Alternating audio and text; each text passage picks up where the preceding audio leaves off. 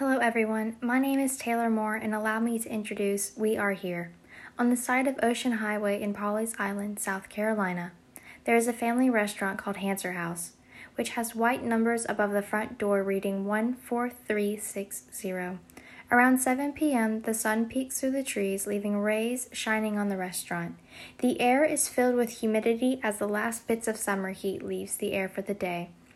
You face the restaurant, which looks more like a house with oyster white paint on the walls and a gray-colored roof with shingles.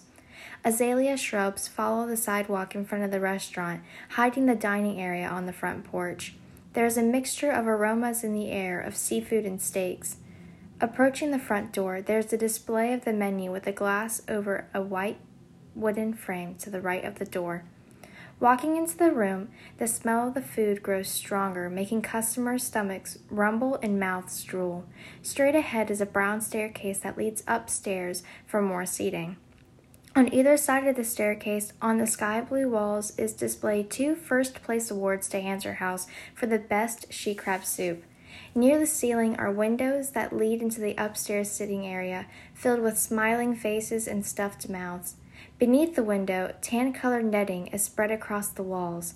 The netting is filled with diverse types of shells consisting of starfish, sand dollars, calico scallop shells, knobbed whelk, and a large shell of a horseshoe crab.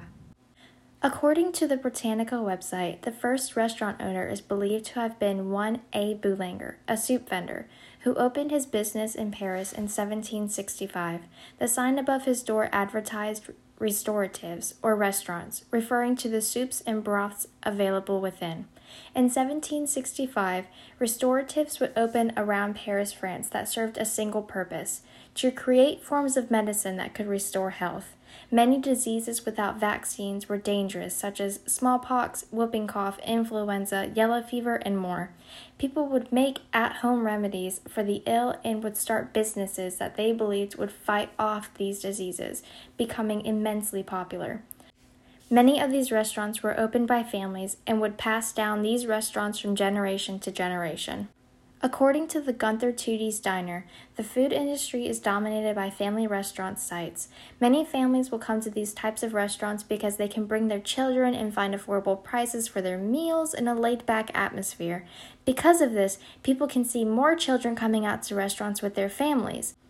Hanser House can give these opportunities to families coming out with children and give them a warm feeling of being back in their grandmother's beach house.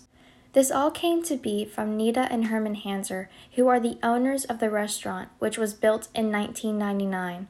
Reading about the history of the Hanser House, Juanita Hanser, or Granny as we refer to her, is the owner and family mentor. With over 50 years of restaurant experience, Granny is the backbone and creator of the restaurant. Granny has had help along the way to opening the restaurant. Her husband, Herman, opens the business and started the journey with her. 3 generations of the family work there today, including Patrice Howell, Heath Hanser, Henry Hanser, Ashley Mackenzie, and Crystal Mackenzie Throckmorton. Chatter and laughter fill the rooms as each table tries to talk above each other. Sitting down at the table gives you a feeling of being in your grandmother's beach house for a home-cooked meal. An oil candle sits on top of broken alternate talon and striped false limpet shells inside a clear glass mason jar. Hush puppies are placed on the table after placing orders. You feel the heat from the fingertips as you pick one up. There is a soft crunch from the outside of the hush puppy and leaves a taste of toasted cornbread in your mouth. The COVID-19 pandemic had and continues to have a major impact on small family-owned restaurants like Hanser House. These owners have faced struggles with staffing, the increasing prices of food, and finding a solution to these issues. A shortage of workers have taken a huge toll on the small business industry, especially in restaurants. As stated in a CNBC article about the staffing shortage, half of the small business owners say it has gotten harder to find qualified people to hire compared to a year ago, according to the Q3 of 2021. Almost 1/3 say they have open roles that they have not been able to fill for at least 3 months, up to 24% last quarter and 16% in Q1 of 2020. With the labor shortage hitting restaurants, many struggled to stay open during the COVID-19 pandemic. Many businesses had to limit the hours that they are open, whether that is only doing dinner or lunch service or closing certain days of the week so they do not lose the limited workers they already have. According to an article about restaurant businesses, many have warned customers with signs about wait times for food or service due to the lack of workers. Business hours have been shortened or have started to only do to-go and no dining. Despite offering higher wages for workers, many restaurants are still unsuccessful at finding employees. This happened to Hanser House. During the first wave of the pandemic around April of 2020, they only offered to-go service. When trying to open for indoor dining once more, they struggled to bring back workers due to some having underlying health conditions and could not risk the exposure. During the summer, Hanser House struggled to find work, and while being open for dinner service and to-go, they began to close Sundays, so they did not overwork their staff. While the staffing shortage has affected the restaurant industry, it has also greatly impacted the food industry. According to another CNBC article about the rising prices of food, the availability of goods and higher costs have hit businesses. Products like crab have become harder to find, while chicken and pork costs have gone up $1 per pound, while other goods have skyrocketed.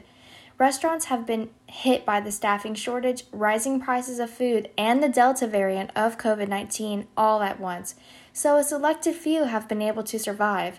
For about a month, Hanser House was out of snow crab legs as well as king crab legs.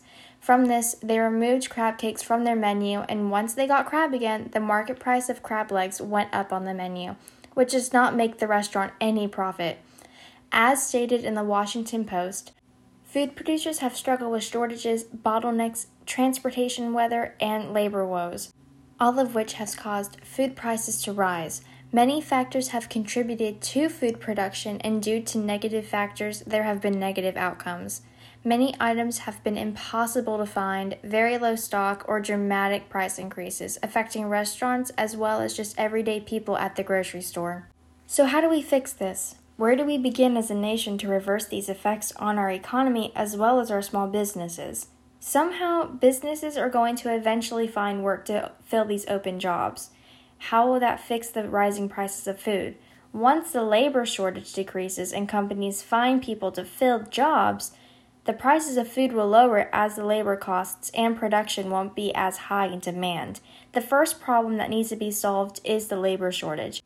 According to an article written about the labor shortages can be somewhat elevated by using a mix of recruitment strategies such as adding or modifying employee referral programs, contracting with staffing firms, using new technologies to streamline recruitment and better target candidates, and shortening the recruitment process with fewer interviews and faster hiring decisions. Small business restaurants need to be modified so that people looking for jobs will be drawn to that place. Increasing wages and pay is a factor that many people look for when searching for a job and will most likely be given that pay if they meet the criteria to receive it. I felt the effects of the labor shortage while working at Hanser House. Around March, it was me and 2 other people working as a to-go team. During the weekdays, only one of us would work, and during the weekend, 2 of us would, since the winter months are the off-season for the restaurant. This changed when they both left the restaurant, either for moving to a different state or finding another job. At that moment, I was alone on the to-go line. I went from stress-free to dreading every day I came to work during that time. I would be exhausted from doing most of the work while getting help here and there from other servers or managers when they find time. After a couple months of struggling, I felt the restaurant slowly getting back on track. The employees that were hired knew the menu, and that allowed the stress I had to deteriorate. As summer was just around the corner, more people began to eat out due to the vaccine production and fewer restrictions on travel. My favorite stories are when my manager, Ashley, starts the night saying, "We're going to have a great night tonight," and it never was. Or when the kitchen falls behind on orders and Crystal would start singing "Jesus Take the Wheel" by Carrie Underwood. Or me working the hot bar, traying up food, making sure all my dinners and sides are in order, and figuring out I need 5 baked potatoes and none of them are ready or cooked yet. Some of these may sound like hell, but they make you feel a part of the family and they treat you like it. And soon enough, it all became an inside joke or something that becomes routine. I worked at Hanser House for about 3 years before I went to college, and there is not a day that goes by where I don't miss my Hanser family.